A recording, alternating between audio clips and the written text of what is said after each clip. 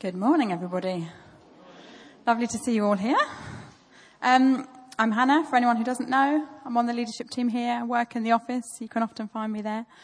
This month, we're looking at kind of the values and characteristics that make us who we are as a church.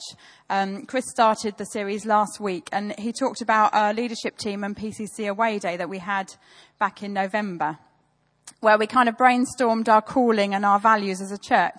And we came out with 3 kind of overall values that we wanted to look at this month. And those are welcoming, generosity, and serving. And they're kind of the three characteristics that we think make St. Matt's what it is as a church, and that we think are really important for us to maintain and develop. This isn't just what we want to be in the future. This is what we think and believe we are now. And we hope that you can all kind of recognise that in us as a church as we talk about them. So Chris spoke last week about welcoming, and how, he thinks that we're a church who accepts and invites and includes everybody. Welcoming on the door is so important, but it goes a lot deeper than that. It's about how we treat people as a church and how we draw them into our family and support them. So we talked about the parable of the prodigal son and how, as a church, we kind of strive to be like the father in this story, who has a heart of welcome and compassion. And today I'm going to talk about generosity. Now, I'm sure that lots of you have just heard that word and thought, oh no, she's going to talk about money. Don't worry, I'm not. I'm actually not. And in fact, I want you to take the word money and kind of throw it away for this morning. Hide it away. Of course, generosity does include money. It does. But it's actually so much more than that. And it goes so much deeper than that. So I thought I'd look up to start with, what does generosity mean? I Googled it, as you do these days, don't you? You don't go to a dictionary. I don't think we've got a dictionary in our house. So I Googled it. But the Oxford English Dictionary says that it is the quality of being kind and generous. And then another kind of top search, when you Google it, says the definition is it's a quality that's a lot like unselfishness. When you show generosity, you might give away things or money or put others before yourself. So generosity is more than just giving to charity or leaving a good tip in a restaurant. It's about giving of yourself, whether that be love, time, money, work, hospitality. And it's also about giving more than is expected. It's about giving abundantly. Now, being kind of generous and kind is quite a popular thing these days. I'm sure some of you might have seen this 40 Acts. So Stewardship every Lent run a campaign called 40 Acts, which has become really popular recently. And it's basically about, in Lent, doing an act of kindness each day. So rather than giving things up, or maybe as well as giving things up, they have kind of a different act of kindness each day, and they have different levels of how generous you can be with it, and they encourage you to do that through Lent. And it's about being generous in ways that are kind of unexpected and sometimes anonymous. In the mornings, if we're in the car, Zara and I listen to, I probably shouldn't admit this, Heart Radio. I love a bit of Heart Radio. And Amanda and Jamie in the morning have just launched a campaign called 1,000 Feel-Good Deeds. So basically they want to start the new decade, 2020, with positivity, kindness and feeling good.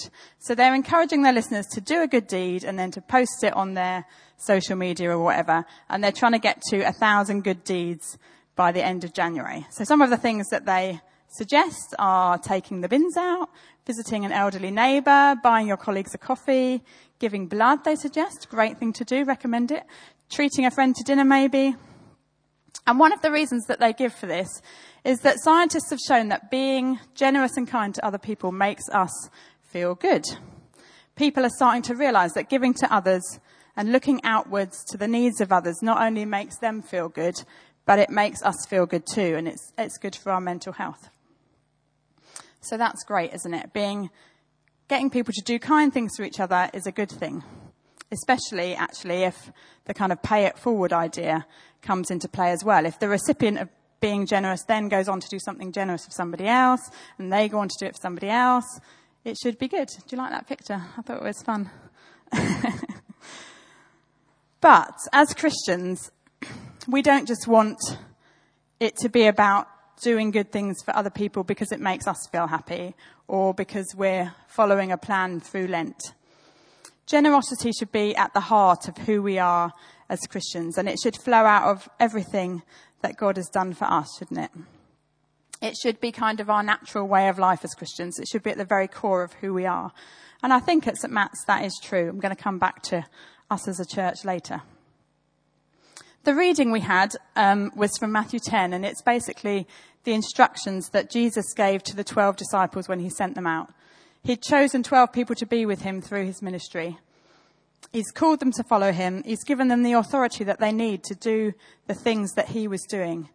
He tells them to go to the lost people of Israel, and then he says to them at the end, freely you have received, now freely give. Chris talked last week about, on his iPad, having the Bible in the NIV, I think it was, and then the message next to it. And so I thought, just look in the message and see what this says in the message. And actually it puts it perfectly. So the last few verses say, go to the lost, confused people right here in the neighbourhood. Tell them the kingdom is here. Bring health to the sick, raise the dead, touch the untouchables, kick out the demons. You have been treated generously, so live generously. And that's the heart of it, isn't it? We've been treated generously by God, and so we should be generous to other people. So what I thought I'd have a look at is what God has given us. If we've been treated so generously by God, then actually what is it that he's given us? And again, I thought, I'll just Google this and see what comes up. Obviously, there's the obvious one, Jesus, isn't there? That's the answer to everything. But what else? And when I started writing down all the things God has given us, actually, it kind of blew my mind. I was like, wow. And I'm sure I haven't included everything. I'm sure there's more you might think of. So what I thought would be good to do is just to kind of run through the things that I thought of and found that God has done for us, because it is quite amazing. So you probably won't be able to kind of take it all in, but I've got a Bible verse with each one because I just thought it's good to kind of put it in a little bit of context. So obviously, to start with, he gave us his one and only son, Jesus. For God so loved the world that he gave his one and only son. He paid for our sins on the cross, meaning we're righteous before God. He sees us. God sees each one of us as clean and pure. And 2 Corinthians says, God made him who had no sin to be sin for us, so that in him we might become the righteousness of God. God has reconciled us to him. That means we can have a relationship with him through Jesus. In Romans it says, for if while we were God's enemies, we were reconciled to him through the death of his son, how much more, having been reconciled, shall we be saved through his life? He's given us access to the Father, God, by his Spirit. He's given us grace. Ephesians says, for it is by grace you have been saved through faith, and this not from yourselves, it's the gift of God. God has given us his peace.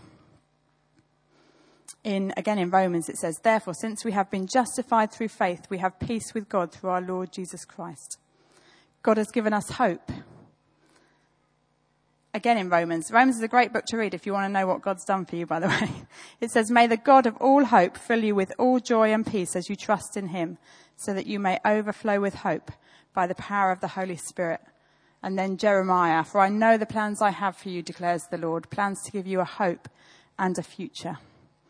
He's given us love, hasn't he? That's a really big one. God has given us his love. And in 1 John it says, dear friends, let us love one another, for love comes from God. And then another verse that I haven't put up there, but Ephesians 3 has a great verse in it. Paul says, I pray that you may grasp how wide and long and high and deep is the love of Christ, and that you may know this love that surpasses all knowledge. He's given us the Holy Spirit. We're still going. I don't think we're even halfway through yet. He's given us the Holy Spirit. In John it says, I will ask the Father, this is Jesus speaking, and he will give you another advocate to help you and be with you forever, the Spirit of truth. And then Colossians says that we have Christ living in us as Christians, the hope of glory. God has also given us a family. He's adopted each one of us as his children into his family. In Romans it says, the Spirit you received brought about your adoption to sonship, and by him we cry, Abba, Father. He's given us forgiveness, hasn't he? The ability to forgive other people, and he's forgiven us ourselves. Ephesians says, be kind and compassionate to one another, forgiving each other, just as in Christ God forgave you. He's given us restoration. He restores our souls. He's given us prayer, the ability to talk to him anytime, whenever we want to. And we also have Jesus and the Holy Spirit interceding for us at the right hand of God. He's given us fullness of life. In John it says, I have come that they may have life and have it to the full. God has given us freedom and joy. In John, again, it says, I have told you this so that my joy may be in you and that your joy may be complete. He's given us wisdom. If we ask for wisdom, God will give it to us. He's given us guidance. Again, Psalm 23, he guides me along the right paths for his name's sake. He's given us the Bible, his inspired word. And 2 Timothy says, all scripture is God-breathed and is useful for teaching, rebuking, correcting and training in righteousness, so that the servant of God may be thoroughly equipped for every good work. He's given us healing, hasn't he? He's a healing God. And he even allows us to pray for other people and to help to heal them. The next one's not so great. He gives us trials, but actually those trials are given to help build our character and produce perseverance. He's given us good works to do. Ephesians says, for we are God's handiwork, created in Christ Jesus to do good works, which God prepared in advance for us to do. He's given us the Holy Spirit. Sorry, not the Holy Spirit, the fruit of the Spirit. We've done the Holy Spirit. He's given us the fruit of the Spirit. So the Holy Spirit in us produces the fruits of the Spirit, which are love, joy, peace, patience, kindness, goodness, faithfulness, gentleness, and self-control. He gives us the armour of God if we ask. He says, put on the full armour of God so that you can take your stand against the devil's schemes. He gives us spiritual gifts. 1 Corinthians 12, go away and read that if you're not sure what the spiritual gifts are. He gives us power. Ephesians, I love this verse. It says, I pray that you may know his incomparably great power for us who believe. That power is the same as the mighty strength he exerted when he raised Christ from the dead. So he has given us that same power that he used to raise Jesus. And in that he's given us victory. And finally, he's given us eternal life. For God so loved the world that he gave his one and only Son, that whoever believes in him shall not perish, but have eternal life.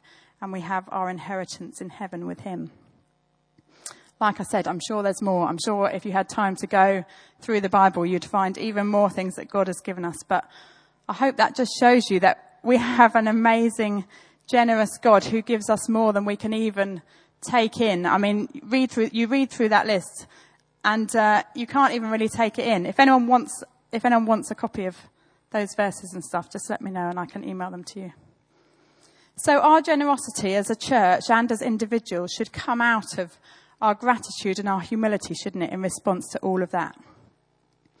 We're like the disciples in the reading we had today. God also calls us to follow him, and he's also given us the authority and the power to do the things that Jesus did. Jesus says to us, as well as his disciples, freely you have received, now freely give. I just want to read something from Ephesians 5. I know I'm kind of overdoing the Bible this morning, but Ephesians 5, verse 1 to 2, in the Message, because it's great in the Message, says this: watch what God does, and then you do it. Like children who learn proper behaviour from their parents. Mostly what God does is love you. Keep company with him and learn a life of love. Observe how Christ loved us. His love was not cautious, but extravagant. He didn't love in order to get something from us, but to give everything of himself to us. Love like that. So generosity basically is loving extravagantly. It's seeing how God has loved us and loving others like that. And I think Nick's testimony was a perfect example of that. Those people that were just there were ready to just give up their time and whatever they were doing and on the way to do, to be generous and help out. And as we love and become more like God, we demonstrate God's character of generosity. To love God as he has loved us is to be generous with all of those things that God has given us, not just with our money. It's to be generous with our spiritual gifts. It's to pray for each other and with each other. It's to love each other. It's to share God's good news with other people. It's to share the peace and joy that he gives us with a hurting and confused world. It's to pray for the Holy Spirit in each other, to walk with each other, to forgive each other. I could go on, but basically all those things that God has given us, we can be generous with and give away to people around us. So, back to us as a church. How does this kind of generosity show itself in us as St. Matt's? As Chris talked about last week, I think we're generous in our kind of welcome and acceptance of people. We're a loving church. People are always ready, when we ask to help each other out, to cook meals, to give lifts to people, to visit people. There's always somebody there to help when somebody's in need. We're also generous in terms of giving to charity. I said I wouldn't talk about money, but just this little bit.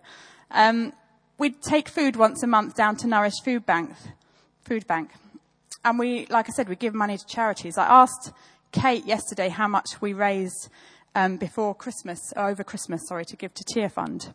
And she told me that from Harvest, the quiz night and Christmas, we've raised £4,750, which when we then gift aid means we'll be sending Tear Fund almost £6,000. So that is amazing. Thank you.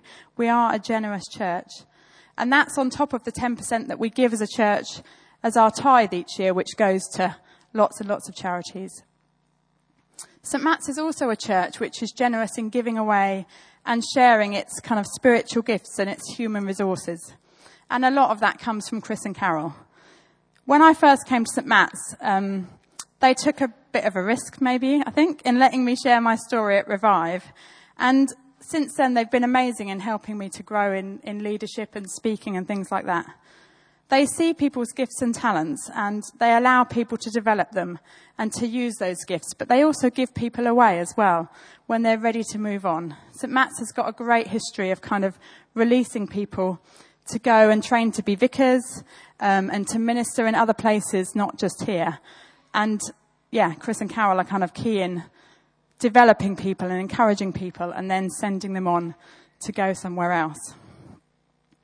We're also a church that longs to use our spiritual gifts that God has given us. And I think we're generous in kind of helping each other to develop those and to use them in our daily lives and in each other's lives. And we're also a church that shares kind of our resources, what we have with others. Revive, the women's ministry, was set up however many years ago, not just for St. Matt's, but for kind of Tunbridge Wells as a whole, because there wasn't much going on in lots of churches in Tunbridge Wells at that time. And even now we have women from other churches come. So we don't just keep what we have for ourselves. Tom and Lois both go and help other churches during the year to do their church weekends with children and youth work. And I'm sure there's lots more. I'm sure you can all think of more. So as I said at the beginning, generosity is definitely not just about money. It's about loving as we've been loved. It's about forgiving as we've been forgiven. It's about giving of ourselves abundantly as God has given of himself to us in Jesus. Just before I finish, I just want to mention a couple of things to maybe bear in mind. The first one is that being generous doesn't mean not looking after ourselves. I think that's a really important thing to remember.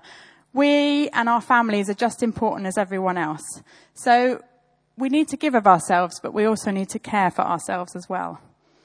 I'm at a stage in my life where my parents are needing a bit more time and support, and that's only going to increase. So I'm having to work out how to be generous with my time to them, while at the same time having time for Zara and also having time for myself. Because I know that if I don't have some nice, peaceful, quiet time at home, then I'm no good to anybody else. That's how I restore myself. And the second thing just to bear in mind, and I think this is where I will finish, is that gifts need to be received as well as given. So all the things that God has given to us are only going to benefit us if we take them and receive them, and if we're grateful for them and use them. An unopened gift is not really any use to anybody. So what I thought would be good to do as we finish is just to spend a little bit of time kind of focusing on all those things that God has given us and accepting them for ourselves. One of the songs that Chris sang, I'll just read the chorus of it because it's kind of So my prayer, I think, for us today, it says, show me who you are and fill me with your heart and lead me in your love to those around me. So maybe the band could come back up, or Chris at least, and just strum a little bit in the background. And what I'm going to do is I'm going to read that list again, but not in as much detail. I'm just going to read it in a different way. And I suggest you just close your eyes and listen and let God speak to you through it. What is it that you need to accept from him so that you can give it out to others?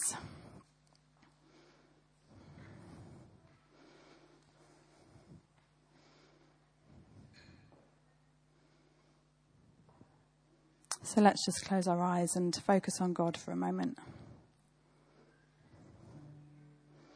God gave his one and only Son, Jesus, to die for you. You are righteous before God. He sees you as clean and pure. You can have a relationship with God through Jesus, and you have access to God the Father. God has saved you by grace. God has given you peace, hope, and a future. God loves you. God loves you. You have the Holy Spirit and Jesus living in you.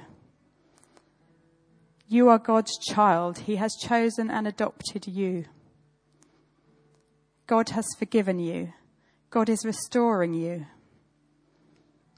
You can pray to God whenever you want to. You can have fullness of life. You are free. God has given you joy, wisdom, guidance, the Bible. God can heal you. God has given you good works to do. He's growing in you the fruit of the Spirit, and he protects you with the armor of God. God has given you spiritual gifts and the power and the authority to use them. God has given you eternal life, and your inheritance is in heaven with him.